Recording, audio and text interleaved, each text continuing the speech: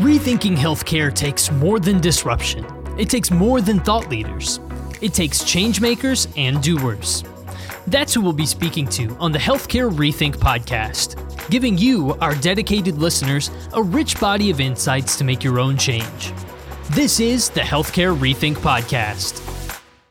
Yes, this is the Healthcare Rethink podcast. I'm your host, Brian Urban, and today we are talking Generation 2.0 health equity with SCAN Health Plan executives. We brought in Dr. Ramala Batra, the Chief Medical Officer, and Dr. Sharon Jwar, the Chief Pharmacy Officer. We'd love to welcome you both to our little show. It's a pleasure to be here, Brian. Thanks for having us. Well, with every episode, we like to have our guests get to know our audience and vice versa. And what way to better do that than introduce who you are and how you came to be in your leadership roles at SCAN. So let's start with the Chief Medical Officer. Ramala, how did you get to your role? And how does it mesh so well with your background and the work that you do at SCAN today? Yeah, so I'm a primary care physician and internist by background. I've spent the first 10 years of my life working in academic medical centers like UCLA, UCI, Indiana University, and got to see do a lot of teaching, also got to do a lot of clinical care. And as I pivoted after 10 years to SCAN Health Plan, I've been with SCAN Health Plan for 12 years. What drew me to SCAN Health Plan was the mission-driven, not-for-profit status. And also the fact that as a physician leader at SCAN, instead of having a panel size of 800 or 1,000 patients that I had as a practicing physician, I had a panel size of 300,000 older adults, which is what we have at SCAN. And so that was very compelling for me as I joined SCAN. And in the 12 years that I have been with SCAN, I got the opportunity to grow, and I got the opportunity to grow with SCAN as well as do different things that supported our mission and supported the older adults that we serve. Thank you, Ramala. I can just tell that what a difference in evolution you've probably even had in your 12 years at SCAN that's now followed your primary care practicing days. So Sharon, let's talk a little bit about you. How did you get into Chief Pharmacy Officer at a health plan and bring us through the story? Yeah, so my background is a geriatric pharmacist, and I did my training at the VA. And believe it or not, I was SCAN's first full-time pharmacist 20 years ago. And so been with SCAN for 20 years. As I've been kind of focused on older adult care, one of the biggest things that I've realized over the past 20 years is that there's a lot of things we all go through in life, but one of the most difficult ones is aging, and feel really good to be a part of SCAN Health Plan and helping seniors stay healthy and independent. And on the medication side, a lot of that has to do with affordability, understanding your medications and taking them. Wow. And what a patriarch you are of SCAN Health, both of you, not only with the length of time you've been there, but the first leading pharmacist at SCAN. Like, how cool is that? All the lives you've touched. Seen a lot of changes. Seen a lot of changes and regulatory changes too. Regulatory changes as well. And I'm sure they're not going to stop either. We'll definitely get into that. Well, it's so interesting to have you both because you have obviously deep experience and expertise, and you've seen SCAN grow beyond Southern California into multiple states. And not only that, but Sachin has really pulled together a unique culture. Not only that it's authentic and it's caring, but you're still very core to your mission, which is helping older adults achieve better access to care and better coordinated care overall. Of course, I'm paraphrasing here, but it's amazing. And I wanted to first kick things off with your health equity initiatives. So you touch a lot of high need populations that have really unique needs that's very different from commercial and even that of Medicaid as well, being Medicare Advantage. Can you walk us through some of your biggest health equity aims or projects that you're deploying in 2023 and even perhaps beyond? Maybe I'll kick it off. I think for us, health equity starts as not something that you do by the side of your desk. It starts with us having it as a strategic focus. And so for organizations, as they're thinking about health equity, it's not a fancy initiative that you're doing a project or a pilot. It is our strategic focus. And so as we thought about health equity, we thought in the realms of how do we have diverse populations, but make sure they have the best outcomes? How do we have the right physician and medical groups to serve those diverse populations? And how do we have the right community partners that are also working hand in hand with us? And so when we look at our health equity goal is to kind of align all those things together. How do we focus on certain areas, which are key areas around inequities or disparities? And we have, found a few of them. And then how do we not only make it, oh, do we have to do it alone, but our whole ecosystem does it together? How do we bring our community providers along the way? How do we bring our employees along the way? How do we align incentives across the board? And then how do we have the right data to make it happen? And so I'll give a few things, and then Sharon does this all day. She can give a better account of details that we do it in. Data is a big deal for us. A lot of people right now in different organizations are talking about collecting data, having data.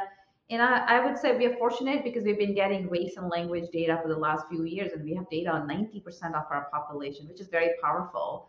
That being said, I'm sure there are many of skeptics out there that'll come back and say, hey, it's not complete. What makes you think it's completely varied? And so our mantra for it is, let's do progress over perfection.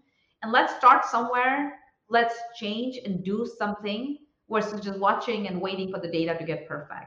So those would be the 4 big pillars, I would say, when we think about equity, those are the 4 pillars we are focused on. Yeah. And so our journey, Brian, really began several years ago, back in 2021. We took a look at health outcomes of our members, and being a Medicare Advantage plan, the Star Ratings program, there's about 40 different areas that the Medicare system ranks us in terms of providing quality care.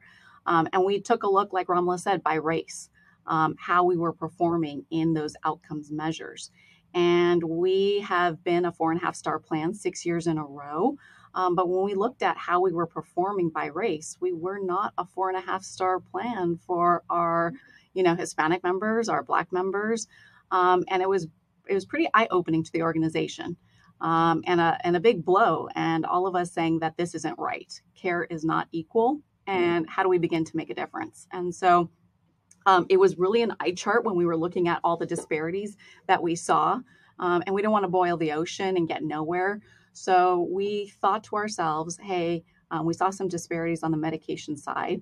And we said, we know good things come when you take your medications for diabetes, blood pressure, and cholesterol. Let's start here. Let's learn what makes a difference in these communities. And then we can begin to tackle some of the other disparities that we see as well. And so really, our efforts in 2021 were around understanding our members, what challenges they were facing, and how the healthcare system and our provider partners needed to adjust in order to provide better care to our Hispanic and Black members. And so I can just share kind of a little bit about some of the big key learnings that we found throughout the process. We began with ethnographic interviews with our members, our Black and Hispanic members, in addition to talking to all of our employees here that were Black and Hispanic to say, hey, what do we think the challenges are related to taking your medications?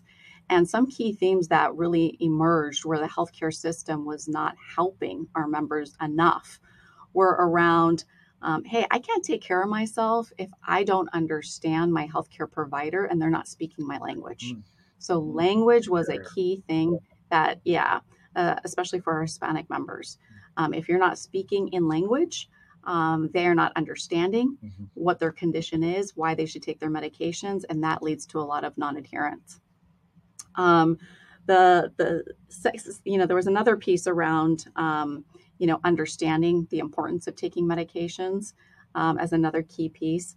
And so through these efforts of identifying what were the key areas we needed to improve on, we started to kind of fill those gaps.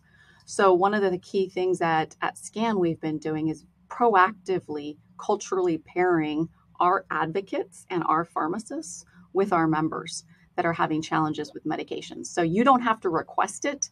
We are proactively doing it. And we also did it with our our Black members as well.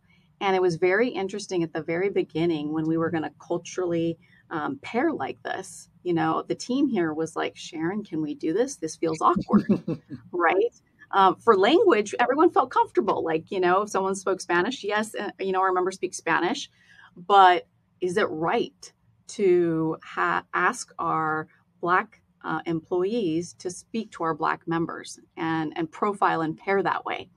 And we just had to have open conversations. And we asked our team, would you be comfortable if we paired that way? And everyone was on board.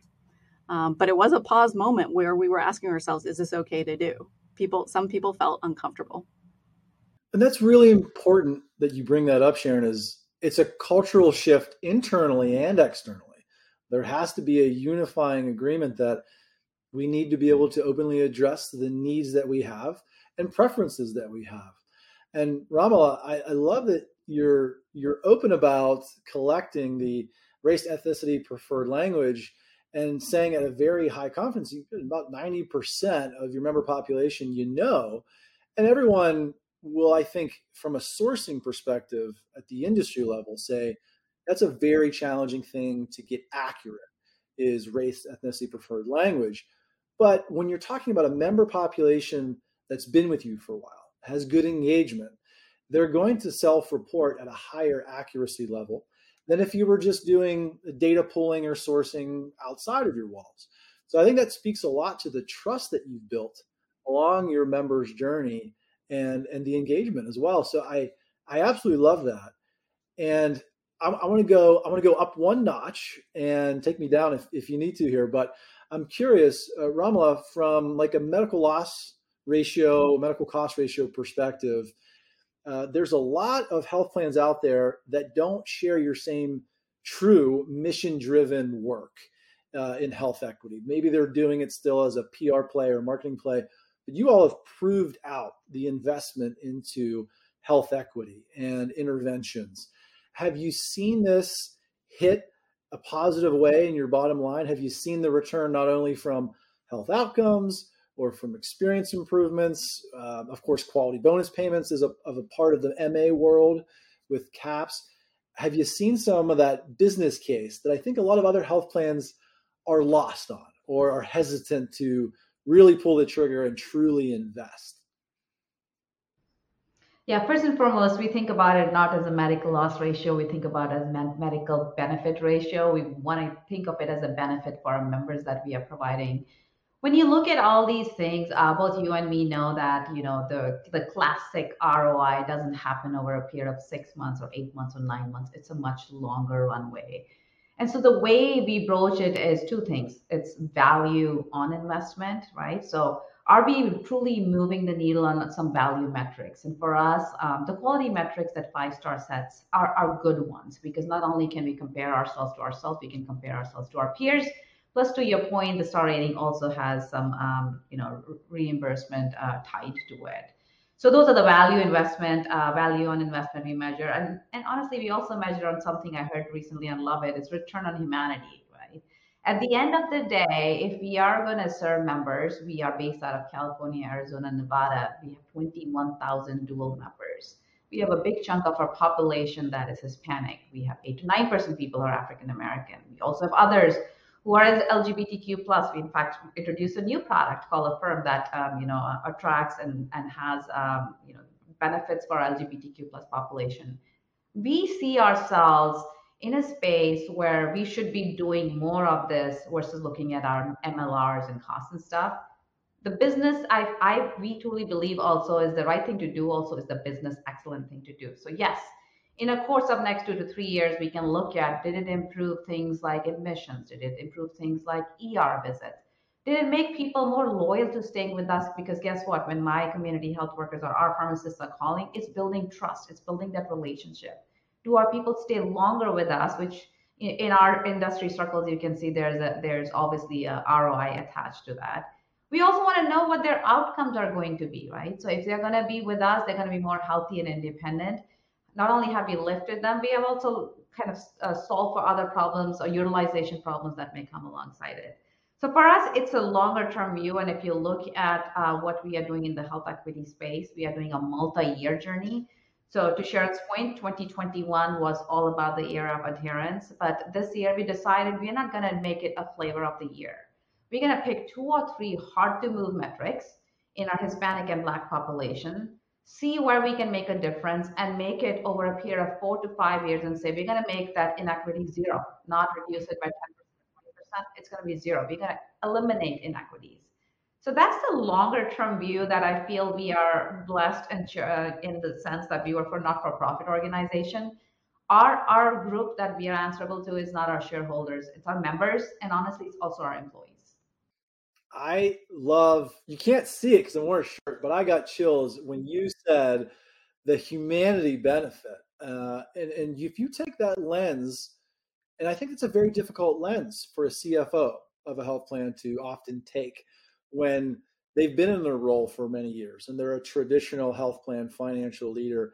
But when you look at a next generation type of medicine, next generation type of health plan, you have to look at addressing someone's needs outside of clinical needs or outside of a clinical interaction or claim. And it comes with using your ability to engage with your members and address inequities by race. And we were talking by race in particular because of the socioeconomic status of by race has widened significantly based on different geographies and income levels and education levels. And it's all access. So I love everything you said, Rama. That was just powerful. And I'm curious too, Sharon, from your perspective, because when you're looking at medication access, you're looking at adherence, and then you're looking at, well, what's the culture of health maybe mixed within it as well. So Black Hispanic populations have a different culture of health view on medication than other populations as well. So I'm curious how that's within the health equity strategy as well, or is it just it's not a call out, but you have 2 or 3 hard metrics you're trying to move? I'm curious of how you see cultures of health being involved in your health equity. Has it made your clinical staff change, your care managers change their approach entirely, or just begin to evolve? Yeah, no, that's a great question. And absolutely, as we're kind of helping each and every member get the most out of their healthcare, their culture matters quite a bit. And so as we were helping, for example, our Hispanic members, a lot of them believe in natural remedies before they move to medications. And so understanding that viewpoint and matching it to where they are in their diabetes care and having those conversations to say, okay, let's try this. And if it's not meeting where we need you to be to manage your diabetes, then we should think about medication and getting them, in tune with how to best manage their diabetes, for example. That's a part of the care process. And I think that everyone, as we're looking to improve the equity of care, you have to take into account one's own culture and what their beliefs are. And so that was a heavy part of this process. I do want to go back to, Brian, what you were saying about, the chief financial officer and looking at the return on all of this work that all organizations are doing on equity. And push us a little bit. Ramla mentioned we're a non-for-profit. A non-for-profit like SCAN, we operate on, 0.5%, 1%, and we invest everything back into our benefits for our members. But if you think about other insurers and for-profit insurers, they're operating on 7%. So can they invest money to solve the inequities in healthcare? Absolutely. And it's totally possible. And we're just paving the way, showing how a nonprofit's doing it. But it's completely possible for all of us. I love that. So the leaders that listen to our little podcast here from a financial perspective, you're laying out the strategy. You're a very resourceful, not-for-profit institution operating on that percent, and your margin goes back in to health equity investments. Can you imagine, like you were saying, a lot of these other health plan organizations that have a much larger margin, what they could do? And I think it's going to take a public health, a humanity health army to start to generationally change the approach that a lot of health plans healthcare, pharmaceutical manufacturers, health technologists are taking, that it can't be such a power profit driven mission. It has to be able to actually change the population in a health sense, in an economic sense, or else we're going to keep doing the same cycle and fingers are going to keep getting pointed back and forth. So this is the strategy. So our listeners, like, this is the roadmap. And I actually, a good question for you both, when you were designing your health equity strategies and you look at a multi-year view, are you taking a little bit of risk and saying, hey, we're going to learn as we go? And if we fail, we're going to learn from that and pick up and go? Or is it a very precise risk mitigation plan that you're afraid to go to certain areas and invest certain programs for certain populations?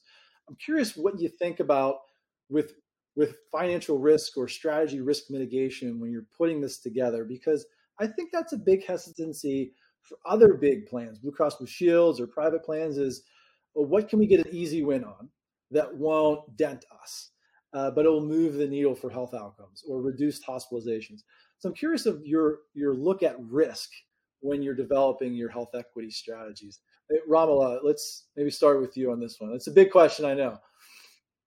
Yeah, I'm gonna talk about how we are doing it, and then maybe Sharon, you can talk about our experience in 2021. I think the big thing I want to make a point of is, while we talk to a lot of folks who come up with a lot of things they can do, there is no playbook that you can take. You cannot pick it up a shelf or say this is the best practice, I'm going to run with it, and this is how we're going to do it.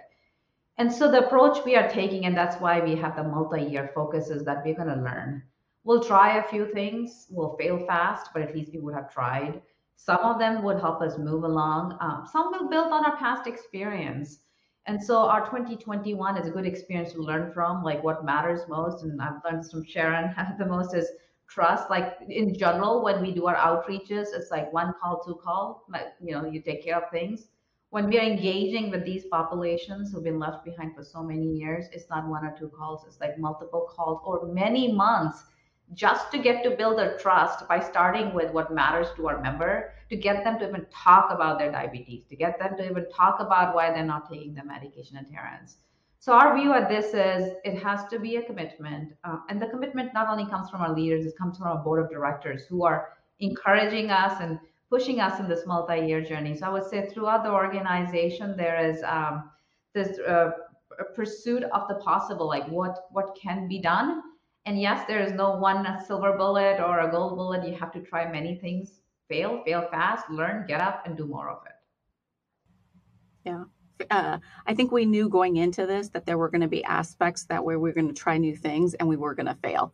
And we were given, that grace that it's okay to fail at things. And like Ramala said, fail fast and keep going. And so, in 2021, when we started on the medication adherence front, there were things, right? The cultural pairing, that was a positive. When we heard some of our members, struggling with getting to the pharmacy to pick up their medication, and we tried to do, like the Uber delivery of prescriptions. What we found in trying to get that up and going, it wasn't fast enough. That by the time we had coordinated the delivery and got the medication ready to get delivered, someone in their family had already gotten to the pharmacy and picked it up. And so that was a failure, right? We tried our best, but we couldn't quite get it fast enough. And so as we carry forward, another piece, like we were talking about trust, that thing, building trust, especially amongst our Black members, takes a lot of time. And it's not always, sometimes telephonic's not going to work, even if you're calling, 18 times to build that trust. And so we have to be able to balance when over the phone works, when do we need to be in person to build that trust for then us to make a dent in improving their healthcare. So it definitely is a process, definitely failures along the way.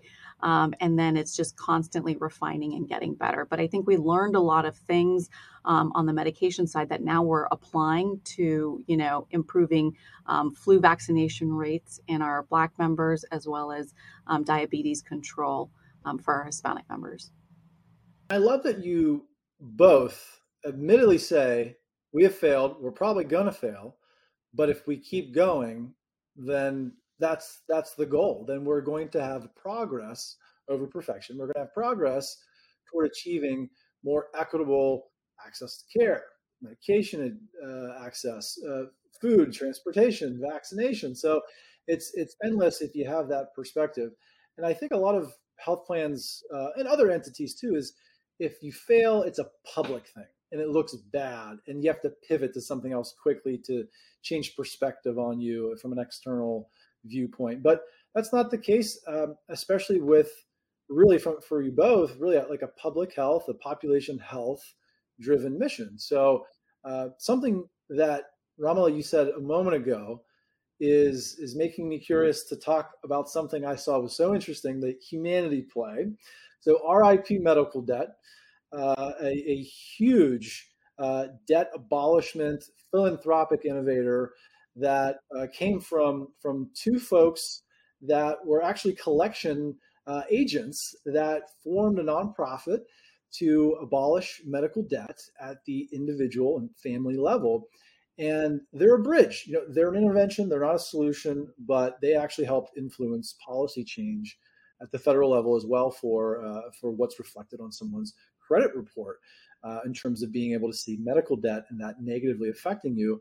So RIP medical debt, you just gave a contribution to them in June, and it turned out to have $110 million abolishment of medical debt for individuals and families. And that was like, I think it was over 60,000 people. It was unbelievable, the impact. I don't see many other health plans doing this. A lot of organizations do campaigning. There's angel donations, but how did this opportunity come to you all? And why did you decide that it's time for you to show everyone else how to put your money where your mouth is when it comes to health equity? Just like medical debt is definitely it's a public health challenge. So how did this investment opportunity come and how did you do this? Yeah, when we look at what our responsibility is, our mission is keeping seniors healthy and independent. It is not keeping SCAN seniors only healthy and independent. It's all seniors healthy and independent. And when we look at the societal problems that are really interfering in people living their life to the fullest, homelessness is one of them. Medical debt is the second one of them. People not understanding how to take their medications, a third of them. So what we decided to do is not just put all our things in one basket, which is how do we improve the inequities in our member. It's very, very important to us and we want to do it. We wanted to take a step back and say, what else could we do? And so out of it came, what are the things that are driving people and not achieving their fullest outcomes? And medical debt was a big one. And if you look at who bears those medical debts, these are people who are disproportionately more Hispanic or disproportionately more Black people who bear that debt. About 70,000 people across Arizona, California, Nevada, Oregon, Texas, these are the communities that are going to have that medical debt kind of wiped off.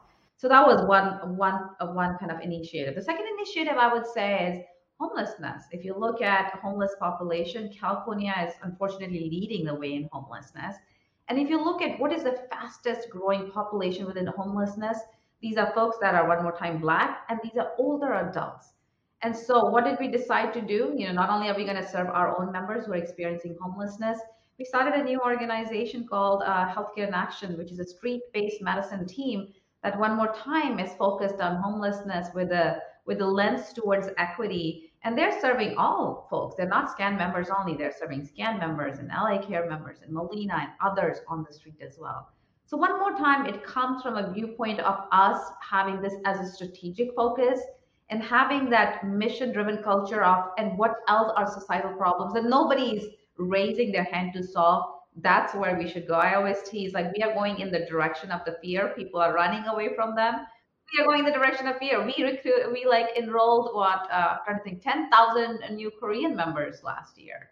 And the year before that, I think half our membership that we enrolled lived in highly vulnerable, social vulnerable index areas. 50% of our population were in the highest social vulnerability index areas.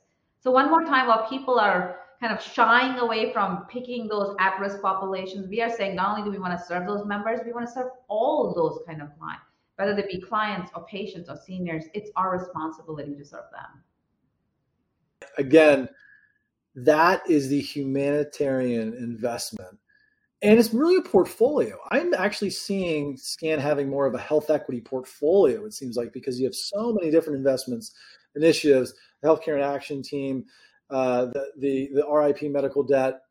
Really, it seems like it's a contribution, perhaps one of maybe many or several in a series, it seems like. And then also your diversity in populations is incredible. You don't see that across other health plans unless health plans are looking across more of a national lens, not just through 4 states or 5 states. So that is amazing. And Sharon, would love to hear from your perspective as a previously behind the counter practicing pharmacist. And now you play one on TV kind of here. So it's kind of funny, like looking at the lives you've served. And I think all pharmacists have a very close touch to almost social health and being able to engage in an intimate way than maybe some other medicine practicing physician. And when you think about debt being abolished, that once was a barrier for people to want to utilize healthcare, and now maybe just relied on it in emergency sake. I'm interested from a pharmacist perspective, how you see this changing behavior in your members or in the lives of Arizona, California, Nevada, Oregon, and Texas. Like, how do you think their behaviors and understanding or perception of healthcare has changed now having that debt removed? I think it's a huge weight off their shoulders, right? When your debt is abolished. And in being able to actually focus on what matters, and that's your health, and getting the access to the care that you need. So in everything that we work on, it's really to put your health first. So even on affordability of medications, that's a huge challenge as well. And a lot of people can rack up debt on that as well. What we work doggedly on is making sure we can bring affordable medications to our members. So at SCAN, 90% of the medications our members take, we provide for a $0 copay. And we work tirelessly to say, and what more can we do so that they are not worrying about the cost of their health care to take care of their health. And affordability and accessibility, those are 2 key challenges that we continually see, that we are being dogged around being advocates for each and every older adult.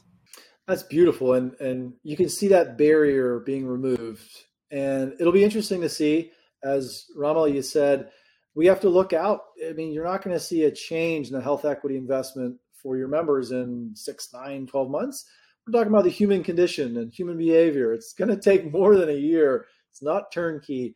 It'll be amazing to see the rewards you have from RIP medical debt, that donation, that removal of medical debt at the family individual level, and then all the other programs you were discussing. And it leads me to now to think about, I think, one of the most unique health plan coverage policies that I've ever heard of. So I'm coming from Pennsylvania. There's maybe 2 big health plans in this area.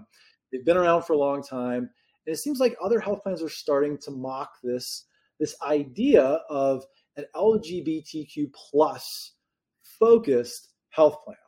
And it's to address the unique needs of this growing population throughout the country and really the world. But you all have seen this as an opportunity to provide better care coordination, better benefit coordination, and just more customized health plans. So I want to understand a little bit more about this and how it's being received by your physician network, by your members. So Ramala, can we start with you? Yeah, it's interesting. As we were talking about collecting data, a few years back, we decided to ask our members if they would share their SOGI data, sexual orientation and gender identification data. It was interesting. Everybody was worried what we would hear. And so many of our members came forward and said, we trust you. If you're going to use this data to make our care better, we definitely want to share with you. So that's where it started. And with the start of it, we've realized there's so much potential there. And we decided to design this product, which we call Affirm, one more time to meet the needs of older adult population, that LGBTQ+, because they are the ones that feel most left behind. And interestingly, as we were planning, designing the benefit, our sales team does a sales projection. We were excited even if 100 people signed up for it, because we just wanted to be pioneers and just take the first foot forward. And lo and behold, if you fast forward to now, we have close to almost 1,000 members who signed up. And the other interesting part of the whole thing was we were noticing more people, generally most of the people sign up through a broker channel, but more and more people felt the need for signing up on their own. They saw this as a unique opportunity for them to improve their own lives. They saw this as a unique opportunity because nobody else was offering that to them. And so we feel very proud of the fact that we were able to offer something that met their needs. And they, for the first time, felt they were heard. They, for the first time, felt that there was somebody who was advocating for them. And for us, it's not our secret sauce. We want the whole industry to copy us because, one more time, our mission is to keep all seniors healthy and independent. So hopefully many more people will copy us. I hope so as well. And not just that, again, it's a portfolio of health equity. It's unbelievable. So I hope that is a true fate for an Affirm-like product for other health plans, because then you're really paying attention. I think it's always been like, what can be a big plan that gets a ton of members, tens of thousands. But if you focus on those that have really unique needs, that's a different lens. And that's probably a better way to have a health plan coverage for a population based on what they need. And it speaks to it's a good testament that your members trusted you with their sexual orientation data and how it could be used for good. So I absolutely love that and admire that. So we've talked so many areas and avenues of your health equity strategies. I want to take a couple steps into the future, Sharon and Ramala. Let's look maybe 2 or 3 years down the road. You're starting to see outcomes, positive metrics, things being moved, perhaps people copying your strategies for health equity. What do you think in the next 3 years will be your greatest achievement or progress in health equity for your members? And with that, what future contributions do you plan for trying to progress health equity? Sure. Just like I said, for us, we serve 300,000 members, and yes, we want them to have no inequity gaps. We want to eliminate those gaps. And yes, we're starting small with a few areas, but hopefully we'll continue growing this muscle and make it many more areas. All our programs will start with equity first versus a few programs that are dedicated to it. But I think most importantly, we are hoping to inspire the rest of the healthcare industry. And by that, I mean not only health plans, but hospital system, provider groups, our vendors, our pharmaceutical companies, so they can come alongside and do more, do the action part of it versus data collection part of it. And so for us, success is not just that our members have the best outcomes. Our success is more and more older adults and more vulnerable adults in our communities, and the communities beyond us have better outcomes because they've learned from something from us, because we inspired them, because we challenged the status quo for them, because we showed them it can be done. And I always want to close by saying, we SCAN stand for Senior Care Action Network. So action is in our middle name, and we want everybody to do that, have action and do something about it. Thank you, Ramala. Beautiful. Sharon, what do you see in the future? What's going to be the biggest needle mover for you all? So 3 to 4 years out, I see SCAN eliminating the inequities that we currently see in diabetes care, in medication adherence, and flu vaccination rates. That's going to happen. I think that, Ramala and I are going to sit back and we're going to say, hey, did we improve healthcare for the way we want it for our moms and dads? And the answer is going to be yes. There's a lot for us to still tackle, but I think, a few more years out, how will we have improved it in a meaningful way? Absolutely. Brilliant. Brilliantly said. I am just blown away. I thought we were just going to talk about fun health equity stuff. We got deep today, and I truly hope this inspires the rest of the healthcare ecosystem to do their part, to make their contributions, and to start getting us some notable progress. Ramala, Sharon, thank you both so much for joining the show. And for more insights and excerpts, please join us at finthrive.com.